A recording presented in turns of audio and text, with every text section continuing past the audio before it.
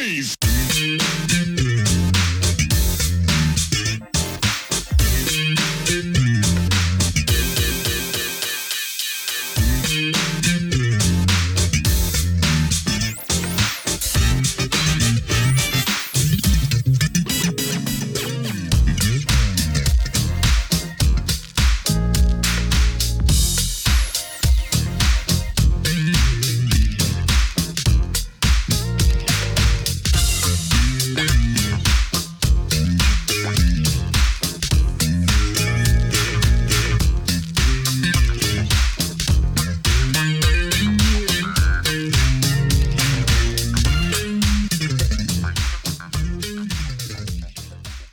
Welcome to another edition of Truth and Rhythm. This is the interview show that gets deep in the pocket with contemporary music's foremost masters of the groove. I am your host, Scott Dr. GX Goldfine. If you enjoy this programming, subscribe to the Funk and Stuff channel on YouTube, which is where Truth and Rhythm lives, and be an advocate by spreading the word among fellow funk, jazz, and R&B music lovers. Join Truth and Rhythm's membership program through Patreon. You can also submit a direct donation to the cause anytime at funkandstuff.net. At that site, you can also purchase the book Everything's on the One, The First Guide of Funk. Shop for official Truth and Rhythm and Funk and Stuff merchandise, and use the Amazon links for all of your online purchases, which allocates a percentage to this show. For those of you who go the extra step in supporting the show, you have my heartfelt gratitude for allowing us to continue to shine the light on those special artists whose quest is to find truth in rhythm. I am pleased to welcome back to the Truth and Rhythm Mothership classically trained funk keyboardist, singer, composer, and producer Danny Bedrosian. For the past 20 years, he has been known as a central and touring member of Parliament Funkadelic, also known as George Clinton and the P-Funk All-Stars.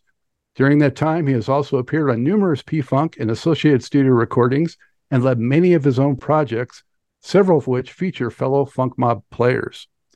In addition, he has compiled an exciting new book titled The Authorized P-Funk Song Reference, Official Canon of Parliament Funkadelic, 1956 to 2023. This landmark book fully documents the vast recording history of one of music's most prolific and monumental acts. Danny, man, how are you? Thank you so much for joining the show again. Great, Scott. I'm great. So glad to be back, man. One of my favorite shows that I watch. I'm kind of like a podcast freak these days ever since COVID. And your show is one of my favorites by far because I just love the deep dives. I love how you get into the nitty gritty, all the details with all these great musicians and vocalists and musical people that you've been interviewing over the years. So I'm so happy to be back. It's a real honor. Well, thanks. I love to hear that, of course. And man, it's been 6 years since you were on. It's hard to believe that. Yeah, lots happened in that time. Quite a bit. Quite a bit. Yeah. So it's going to be great to catch up. And, I want to remind viewers to go back and check out that 2017 show because that really gets into, your earlier history and all those recordings and things like that. So definitely check that out if you haven't seen it. And, I think after that show, it wasn't too long, that we had the Parliament album came out. Yeah. So now this seems like, quite a while ago, but, it was timely then. And nothing's come out since then from Parliament or Funkadelic. So how do you feel, in hindsight, how that project turned out? Well, it's funny because we were talking about it a little bit, I believe, when we did that interview back in 2017. I can't believe that's when it was. But we were just getting ready to put it out. And to be honest, it's probably my proudest work with George, at least out of stuff that's come out, and at least out of studio work. It's one of my proudest. I really love that album, and out of recent P-Funk releases, it's certainly one of my favorites.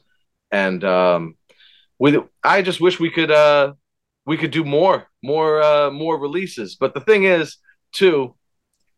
And the book will, this kind of segues into the book. The book will show there's always stuff getting released at all times. So although devoid of a recent Parliament or Funkadelic release, that was the first one in also almost 40 years. And so a few years since then isn't as bad as the amount of time we've waited since Trombipulation, I guess. Yeah, well, that's a good perspective to put it in for sure. Or the Funkadelic before that. Um, Exactly. yeah. But yeah, I enjoyed it. I mean, it was almost like a double record. There's so much material on that. And you know, I would have liked to hear some more of it probably in the live context. Yeah, For whatever reason, Danny Moore's been played off of Shake the Gate than off of Fraud Dog. yeah. Shake the Gate.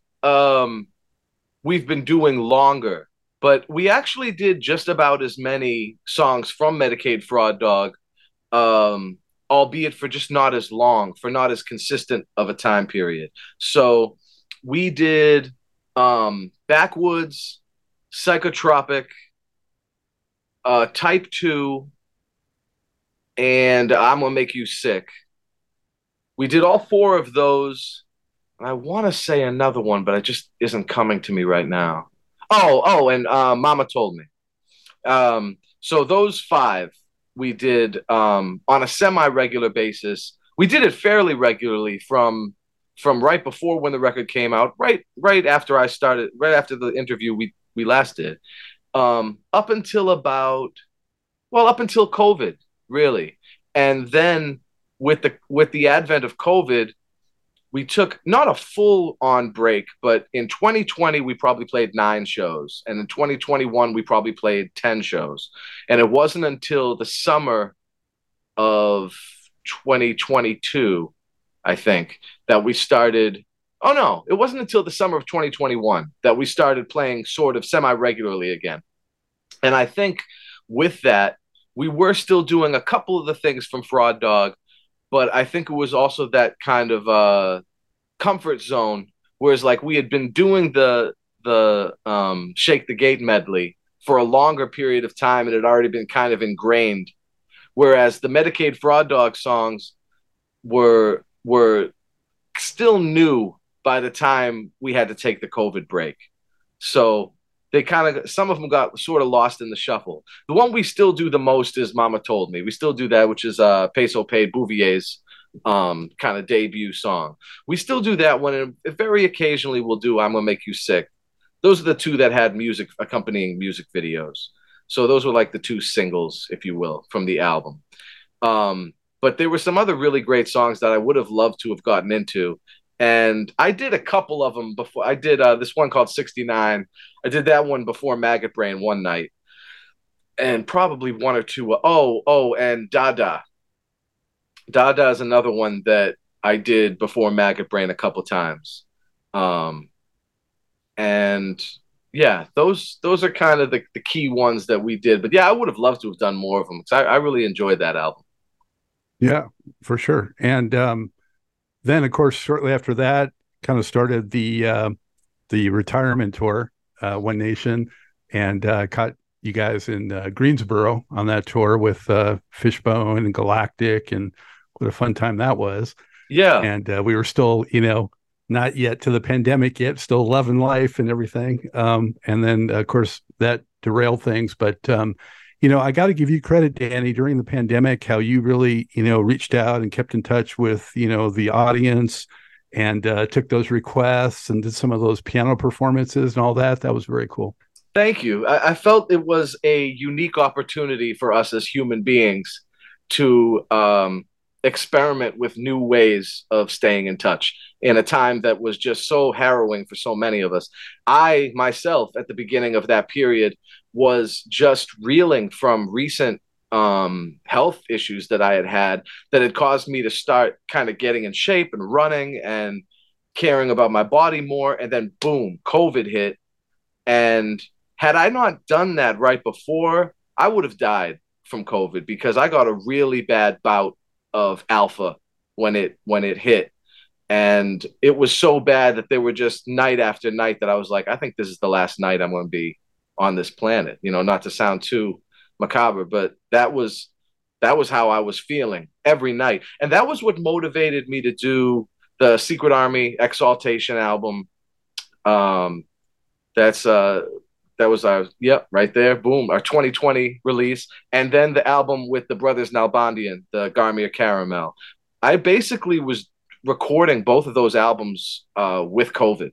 So in quarantine, sick as a dog, trying to knock out as many vocal sessions as I could with my lungs just on fire.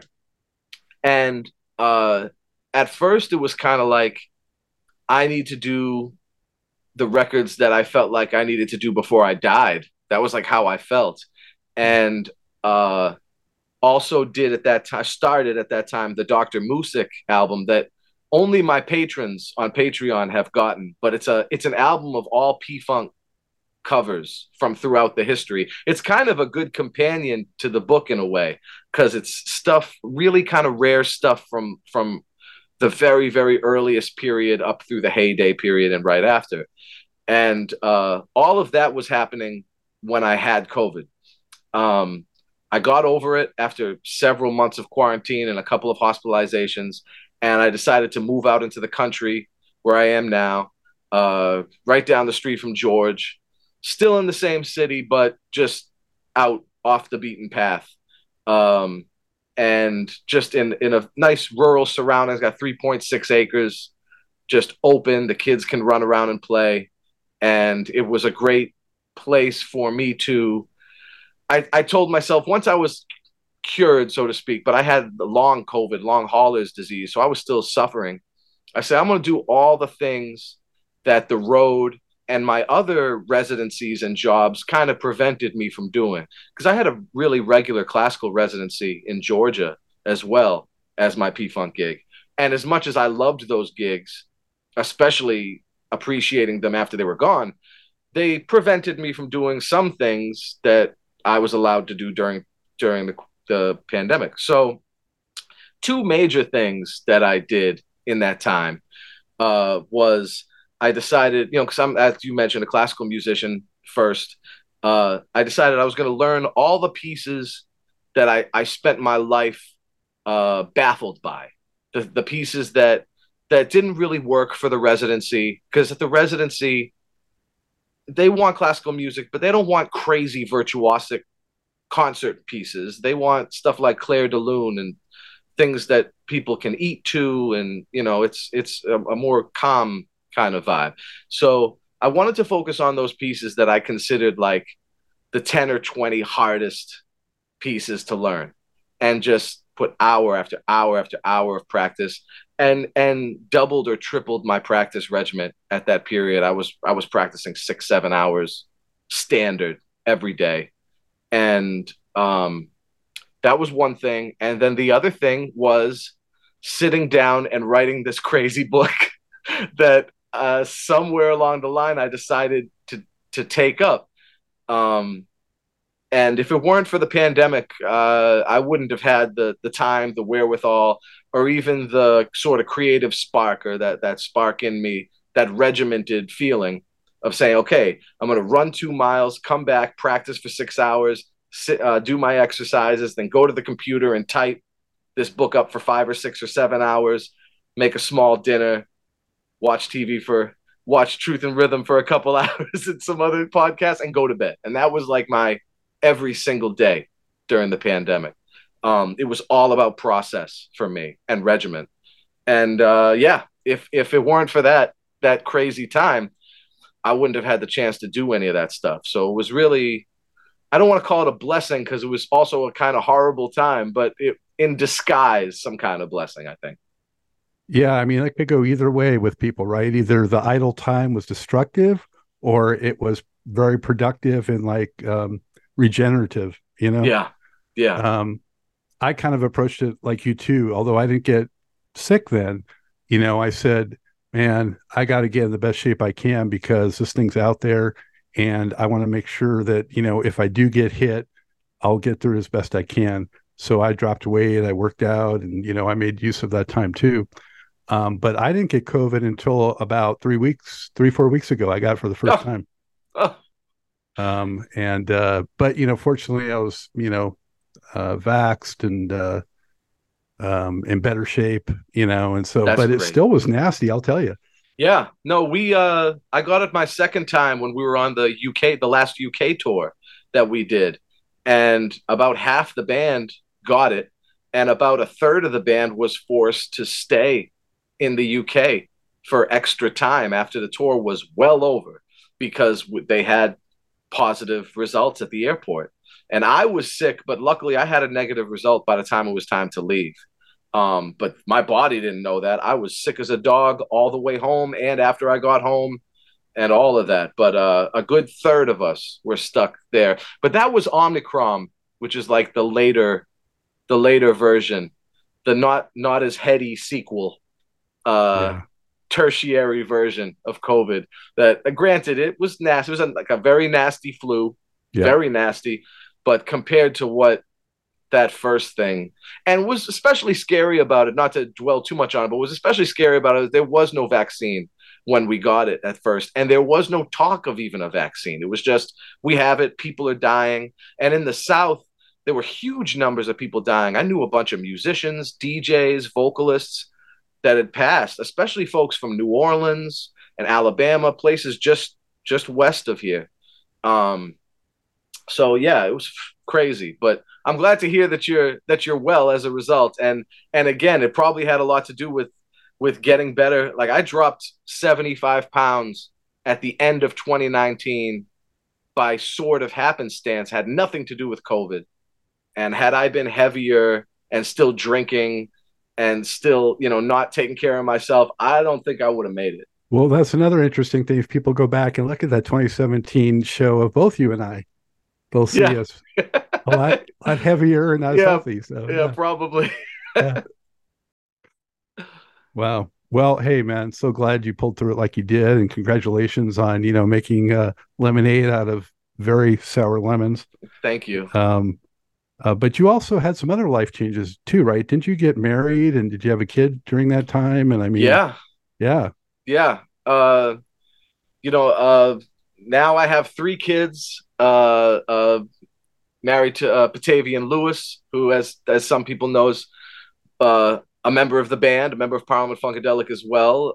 One of George's granddaughters, also, and also had her own group with Tanisha Nelson, Candy Apple Red, and was a member of 3GP, and we worked together for years. And at least from my take, it was not planned.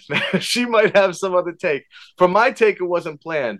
But we were best friends for a really long time first. A really long time. And so that was kind of cool, organic thing about it, because I think probably all of my prior relationships were defined as fools rush in kind of vibe.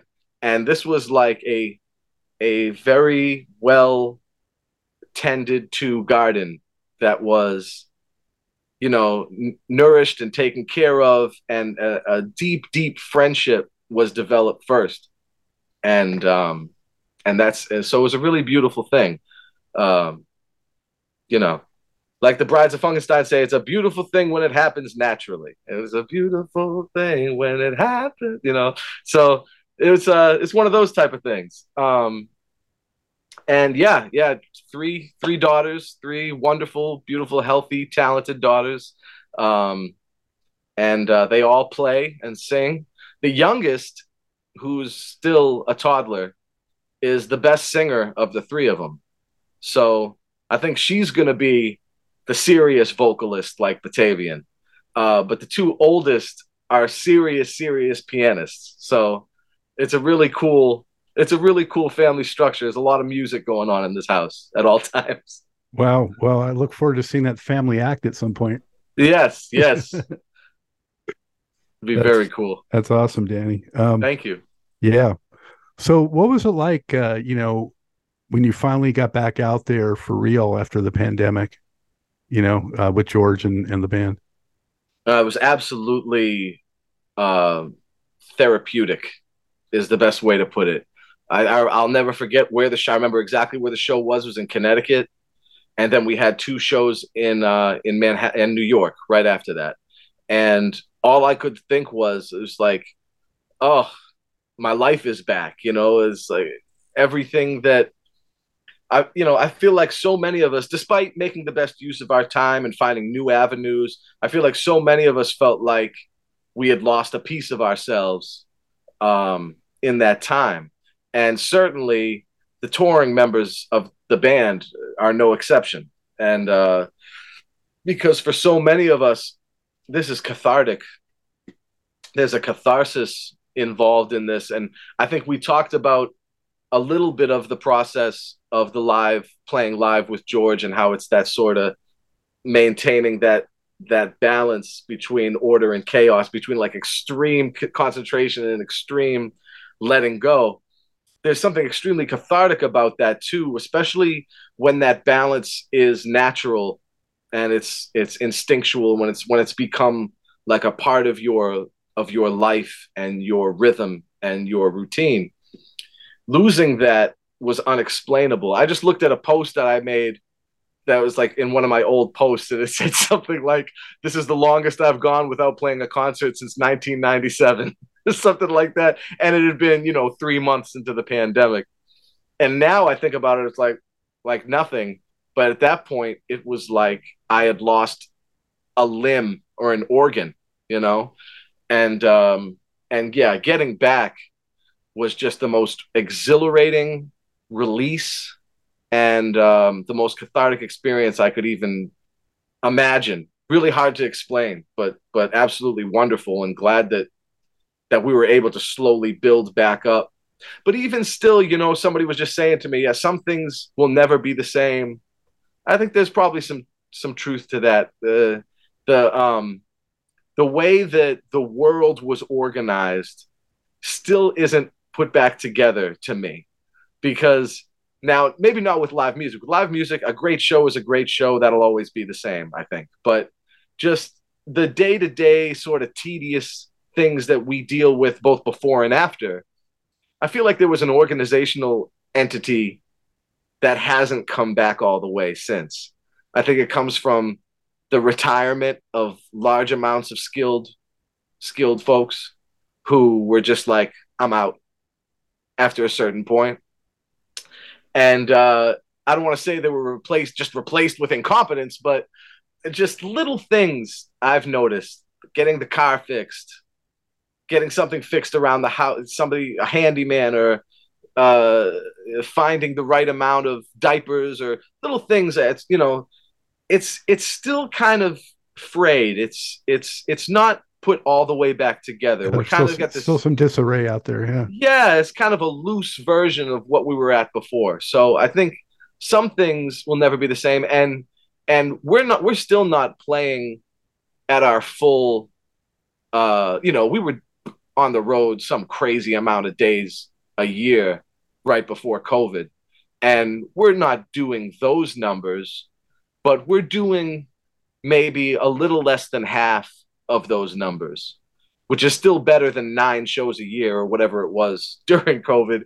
And again, that time allowed most of us with enterprising spirit to find other things, Patreon, a podcast, new avenues, so that you wouldn't be completely out in the cold, in the dark.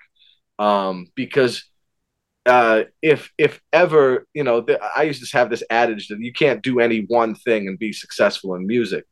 You have to do a multitude of things, or at least know how to do a multitude of things. That adage is more true now than it's ever been before, not because as before you had to just know it all. Now it's because no one thing will give you enough time or income to be that thing. Now you have to balance them all out to give it that, quantity of work or whatever it is. You gotta be a diversified entrepreneur. That's right. To be a musician now. Yeah. That's right. And so, yeah, no time is more true than in the present. How would you say, if you can, that the band is different now from right before the pandemic? I know there's been some personnel changes from that group. We got Mike instead of Blackbird, and different lead singer, and so there's been some personnel changes. The other new guitar player too. Kevin Oliver. Yeah. He was cool. I liked him at the show. Yeah.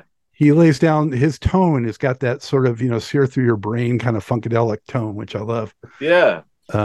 a lot of people don't know Kevin was in the band during the heyday of Parliament Funkadelic.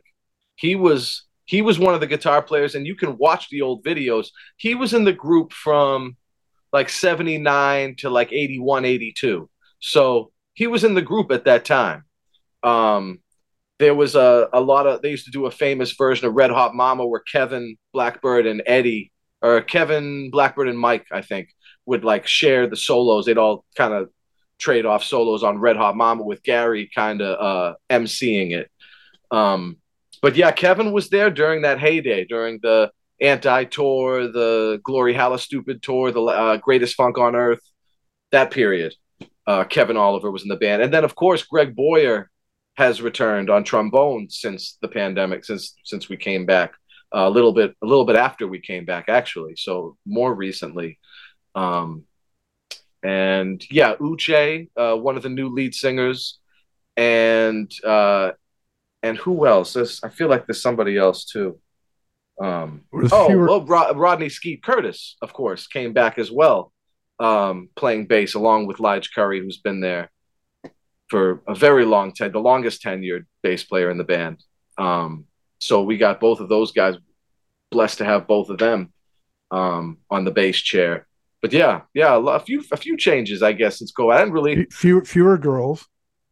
Yeah, true. Yeah, fewer girls. Yeah, well, Patavian got pregnant, so she had to stay home with the baby.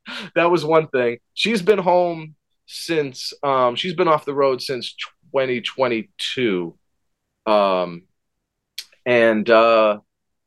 And then another female singer we had named Mahogany. She was on the Medicaid Fraud Dog album as well, and she was here for a brief period, but then she left right before COVID.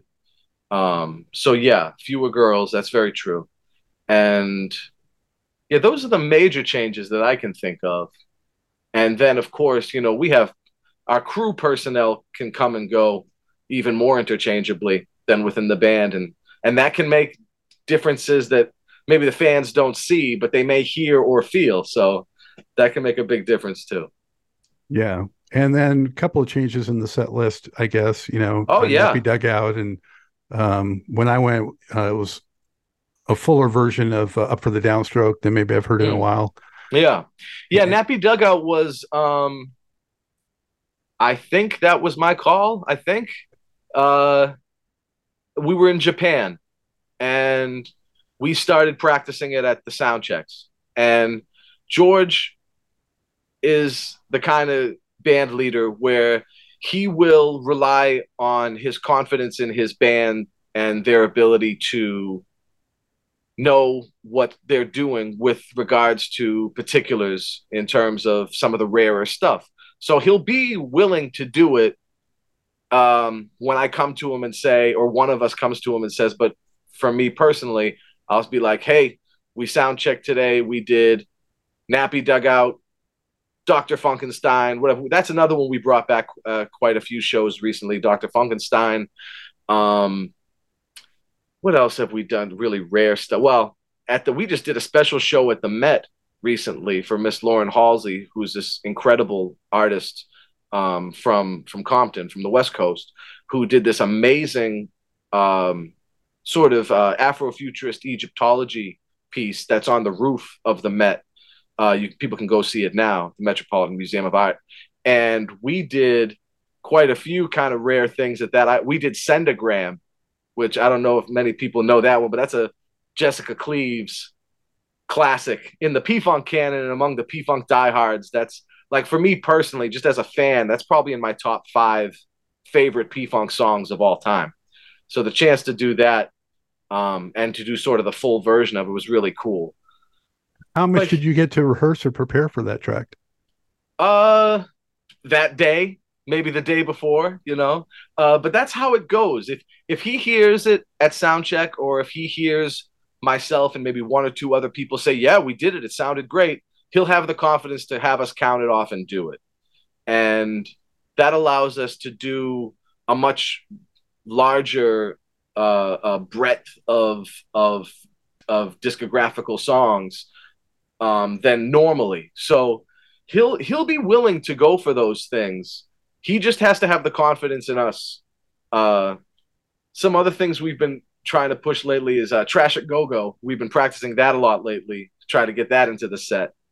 And I feel like you and maybe Clip are like the real historians, the real crate diggers, if you will, through the P-Funk canon with those yeah, tracks. Lige is another one. Lige will pick out some really obscure stuff, and Mike Hampton too. Mike Hampton will mention here, and he'll be like, "Oh yeah, what about this? What about this?" And he'll be like, "Oh yeah, that'd be amazing," Um, so there's stuff that makes its way in from the canon that people are always excited to see and hear. Like with Nappy Dugout, when we did it the first day in Japan, I remember riding back up the elevator with George, Greg Boyer, Lige, and Mike, and all of them, because they're all kind of, I mean, Boyer and Lige come from an era, Mike comes from a different era, George comes from a different era, as far as like when they joined the band. And they all agreed, no, this is the first time we've ever played this. We've never done this before. So that's such a great feeling to know that we got to do something we've never done. It speaks both to the size of the catalog, the largesse of the catalog, and also just the willingness to try new things. For a 68-year-old band, that's quite a marvel. Yeah, and especially for George to roll with it like that at 82 or whatever he is now. Yeah. Unbelievable. Yep. Yeah, I wanted to ask you, Danny, when you're on stage doing these songs, I'm not sure if I asked you this the previous time, but I was thinking about it when I saw you this last time, especially. To what extent, when you're playing parts that let's say Bernie, did originally or got famous for, how do you decide how much to do that's sort of a tribute to him or copying him versus your own spin? Yeah, it's a good question. A lot of times that stuff has been canonized within the framework of how it's been performed live by my predecessors, Bernie included, because even Bernie would sometimes play his own parts differently live than how he did them in the studio, in order to, and I've mentioned this before, you're a person with two hands copying yourself with multiple hands because you did however many overdubs, especially someone like Bernie. But Amp Fiddler and myself are also good examples of that with the studio, because George will have us do multiple overdubs and has done it like that a lot over the years. So you have to find a way to do a maximalist version with the two hands, the 10 fingers that you have, knowing that it could be 100 fingers worth of notes going on due to overdubs. So you do have to sort of self-canonize a certain amount of stuff. But then there's stuff that's been canonized over the years. So I was actually just thinking about this the other day. A live arrangement will become prominent in the band's lexicon, and then it will almost supersede the original sometimes, where if you're trying to do something from the original, something classic, it might butt heads against those who are in a position to defend this live arrangement. Maybe they came up with the live arrangement. Maybe there was a reason that live arrangement had to be like that because of a medley or something, but now it's not like that anymore. So then you ask yourself, well, why are we still doing it? Well, A, the fans might like it, they might prefer it, the band might like it or prefer it, or it's what people are used to. Some people came in at different times where it's all they know. Maybe they think that's how the song actually goes.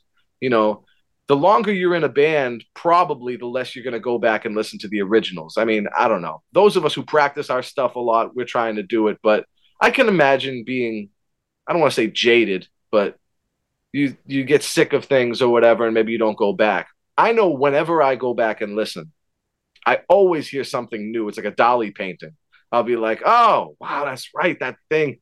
Now, why don't we do that? We need to do that. And sometimes it fits and sometimes it doesn't. So you have to find a way to be the guarantor of authenticity, but at the same time provide your bandmates and the audience that's used to a certain thing with the confidence and the comfort to know that this thing is about to happen in this next measure that they're always waiting for. And it might not be true to canon. It might not be true to the classic recording. And maybe it is, but it's in the wrong place. Like that kind of stuff is so common, especially stuff like, say, Knee Deep, which is a 15-minute record and probably a 25 or 30-minute live version. Even without all the added stuff at the end and the medley and all that, it's cut up in a way where, like, for instance, Felipe Win's scat solo, on the record, it happens in two different places. It's not all in one place. But for the sake of sort of compartmentalizing sections, for the live show, the Felipe Win scat solo is all in one place. Because going back to it later doesn't make sense with respect to the guitar solo and then these other medley parts afterwards. So things like that are really common. You know, there was one thing that I was saying the other day, also with respect to Knee Deep. When we come back in, after the first, I think it's after the second verse, and on the record, it's this great moment of the something about the music, you know, and George does the she turned me on and out. We don't even do that because now we're just going, everybody sing, oh, you know, having everybody in the audience. So it's also this thing with the audience where, like, the band gets caught up in these important connections with the fan base, practical connections that a part might be missed. It's sometimes it's sad because sometimes it's some of the slickest parts, but then you might have somebody who's slick enough to find a way to kind of wedge it in there without disrupting the other thing. But it's a very hard thing to do, and you'll see people turn their heads, even cats who have been there for decades, when they also know that that is actually like I've had arguments with my bandmates, you know, over the years. They'll be like, well, that's how the record is. I know, but we need to do da-da-da-da-da. It's like, okay. So you have to have that sort of happy medium, find a way to balance. And we talked a little bit about that in our last interview, balance between the way Bernie played it, the way it is on the record, the way the subsequent players on any instrument played it, and then what you bring to the table. But again, that last part, what you bring to the table, you got to have at least a decade or more before you can even find something suitable that fits that you're doing stylistically, that makes sense within the framework. Otherwise, you'll get the hand from George, or you'll just feel it yourself and be like, oh, why did I do that? So stupid. That doesn't fit. So there's a lot to think about. But there can be like discovery too, you know, yes. Like all of a sudden, let's say maybe somewhere in Atomic Dog or something, you like throw in like a little electric piano noodling or something, and maybe it like is something that's really cool. Yes. And a lot of times in those extended vamps, that's where you have the room to do those things. So like there's a vamp at the end of Atomic Dog where I've kind of come up with a synthesizer solo that I do, and then it's made way to allow a drum solo that Benzel does. None of that was there before Benzel and I started doing that. That was just a way of hyping up that end of the show thing and making it big, trying to make it bigger and bigger every time. Up for the Downstroke, which you mentioned, the extended version of that where we're really able to kind of vamp on the vamp can open up to more and more things. And Downstroke itself was the result of Cosmic Slop vamp going too long back in the day, and it became Up for the Downstroke came out of that as a jam from the vamp. A lot of people don't know that, you know, like around 77, late 73, early 74, when they were touring on Cosmic Slop, Downstroke came up out of that in the live. And so did the B section of Mothership Connection, but that just kind of got tacked on to Star Child at the end later. That little dum dum dum dum dum, that little thing. So yeah, it can build and grow into into moments, and it can become new songs. Yeah, morph. Yeah. Yeah. Mhm.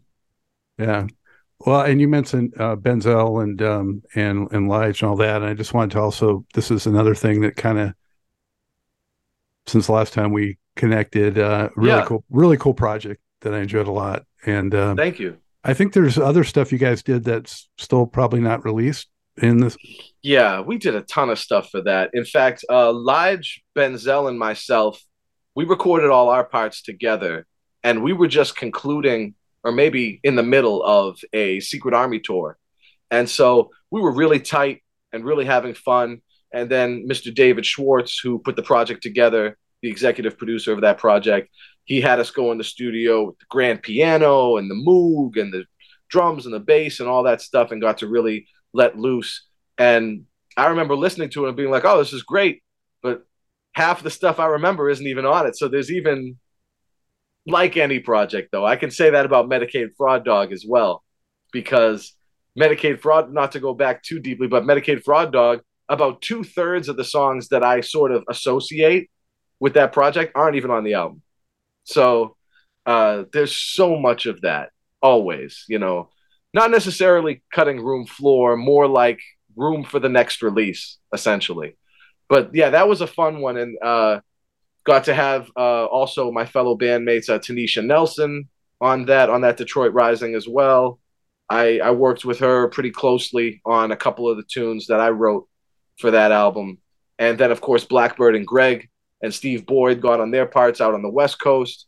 And then Gabe Gonzalez got on his parts in Detroit, and a few of the other guys as well. Kern Brantley, for the people who know who he is, amazing band director who's worked for Lady Gaga and a whole bunch of incredible bands, and a bunch of really great musicians on that. So that was a fun project. Yeah, and you mentioned Gabe. I had this here too, so I know you've been doing a lot of stuff with him. Yeah. Gabe has been my friend and brother for the longest time. I played with him in 420 when I was still in my 20s, and he's just such a great guy, and he's another one of those historians. He's a historian's historian, and he's one of the other shows that I enjoy along with yours, and I got the chance to, I think I cut my parts on that album at here at home, right here in this home studio. But myself and Skeet Curtis, Garrett, a few guys are on that record. That's a Diarona Deluxe. Yeah, that's a great album. Yeah, I liked it a lot. Really cool. Well, let's move on to the book, man. Yeah. So, congratulations on just bringing it to fruition, because I got to tell you, I mean, I did a book myself, and I know how hard it is to actually bring it to reality. And it took me a long time to do it. And I have so many people on the show, I'm sure you've noticed, who said, oh, I'm doing a book. I got a book coming out. And, like 1% ever materialize because it's such an undertaking, Yeah. So just congratulations and thank you from all of us who've been dying for this kind of a book, for so long, that makes sense of this crazy discography over all these decades. So what can you say in a nutshell about the experience of taking that on, Danny? Yeah. My history with this book is as long and storied pretty much as my history enjoying this music. And I have to say, 30 years I've been writing this book.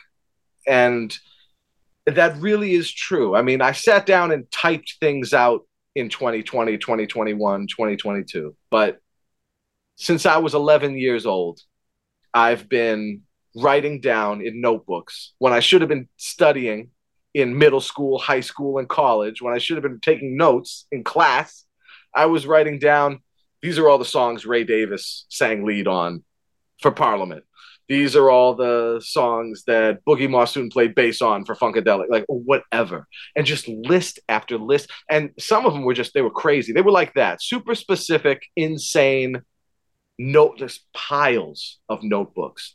And those of us who remember the internet in the early 90s and who are diehard P-Funk fans remember that Duke University had the Mother Page, which was like this great source in that time, basically during the Lollapalooza era, the PCU era, early sampling era, G-Funk era, for P-Funk knowledge. And of course, most of it was erroneous. But for those of us who had nothing or very little to work with, it was a treasure trove. So starting with that stuff and then debunking most of it, demystifying, and then going through secondary sources, liner notes, things like that. That was my first 10, 15 years, 10, 11, 12 years of this book, of studying, of the research for this book. The next 10, 15 years was my first 10 or 15 years in the band, where I spent countless hours asking George, Bernie, Gary, Boogie, Michael, Malia, Belita, Georgie, Greg Thomas, Lige, Blackbird, Clip, and on and on and on. Which one of these is this you? Was that you on this? Did you do like every tedious question I could ask as a kid? And most of them, 99.9% of them would just be like, oh yeah, that's Danny, I'll tell you. They'd take me aside and they'd show me, well, actually, it was this. You didn't know this, but this is so-and-so on the drums. And this is, and just blowing my mind, my whole world changing. And I'd write a lot of that stuff down or retain it, remember it. And then the final process was the COVID and post-COVID process, where I went and said, okay, well, I have this history degree. I went to school. I have a degree. I am an official degree-holding historian. What did they teach us in history colloquial? Because every history major that becomes a historian has to take the colloquium. And the colloquium is all about two things: legitimacy, primary sources. Those are the two things. So I already had a bunch of primary sources, and thankfully lots of primary sources of individuals who we've lost, sadly. So I'm very thankful for getting those, but I still had 70% of the work to do. So I went out of my way and reached out. And, this band, even though it's like 160, 170 people that have been in it over the years, it is still like a family. There are people that I have no analog with in terms of being in the band, where we're separated by 20, 30 years, our tenures. And yet they still be like, oh, hey, Danny, what's going on? Of course, yeah. It just, that kind of camaraderie. It's such a beautiful thing. It almost feels like a five-piece. It's like a five-piece band with 160 people, where it's that same people who I was never in the band with, people who they know me from my tenure and I know them from their tenure. And they were just as warm and kind as the people I spent on stage with for 20 years. Such a beautiful thing. And so got to conduct over the phone or in person, but mostly over the phone because it was COVID, about 120 really impactful primary source interviews with about 70 plus of the most key people in the Parliament Funkadelic puzzle, from vocalists to engineers to musicians to writers to managers and on, including over 30 hours with George at his house. I remember one day we said, George, we're going to do the 50s today. Today is going to be the 50s. And I come over. The next 2 or 3 days is going to be the 1960s, And that man's knowledge and memory blows my mind to this day.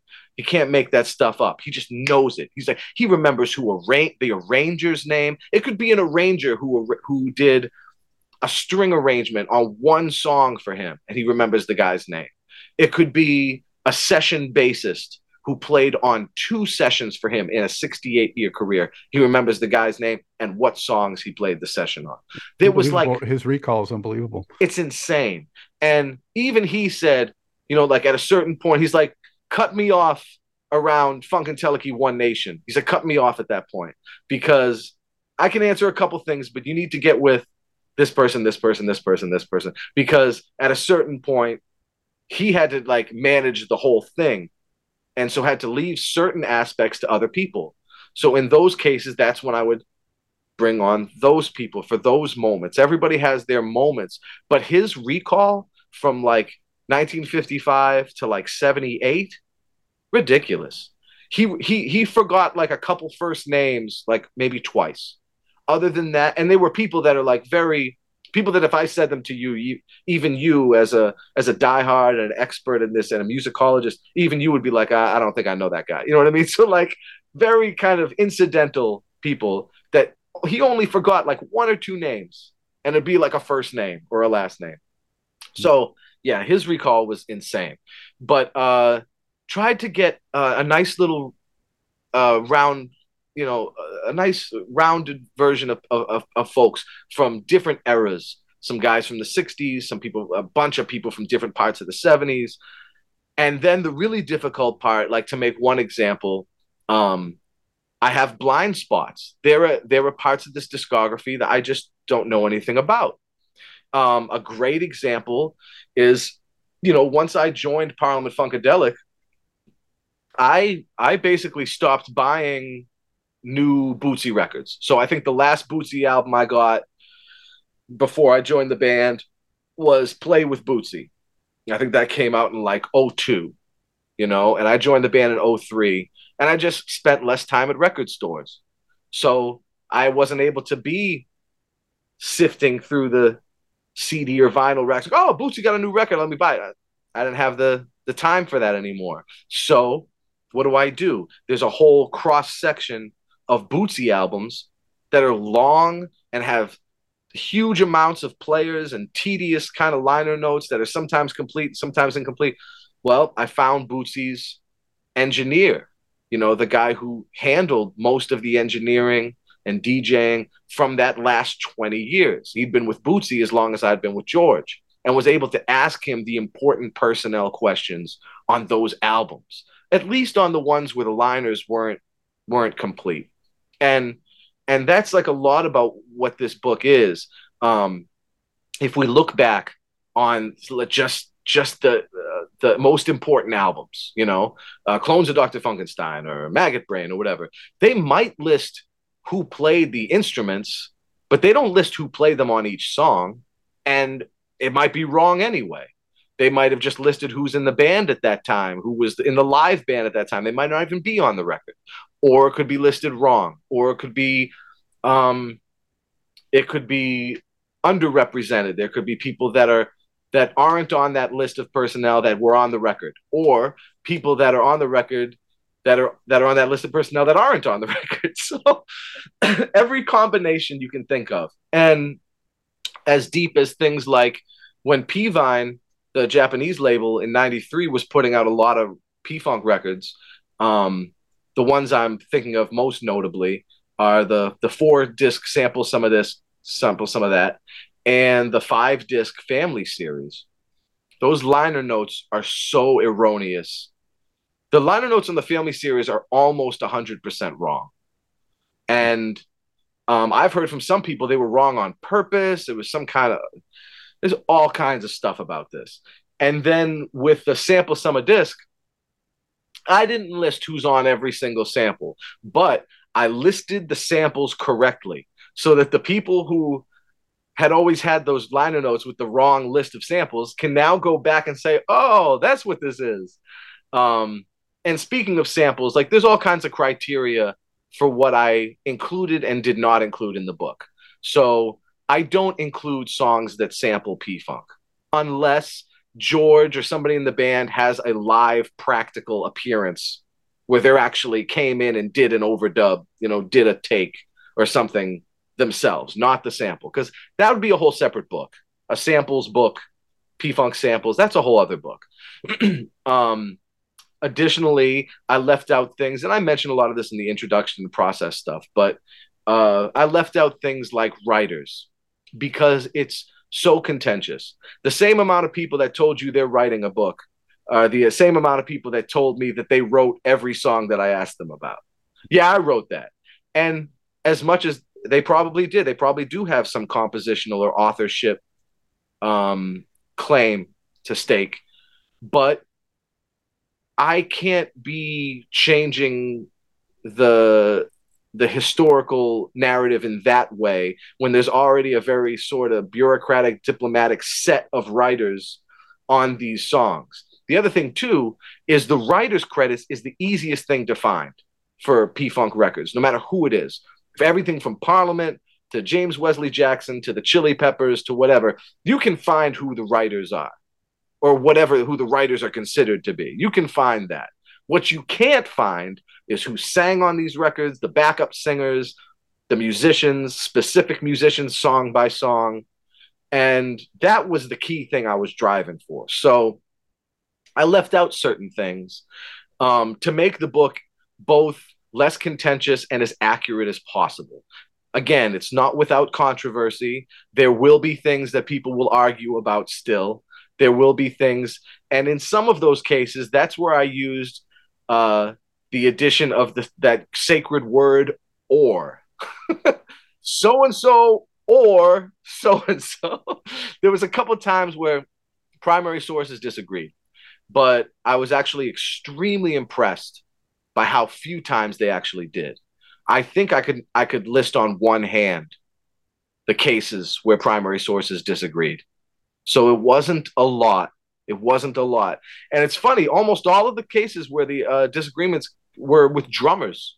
So there's going to be a lot of revelation in this book about drummers because a lot of these songs that people thought was one person, it's not.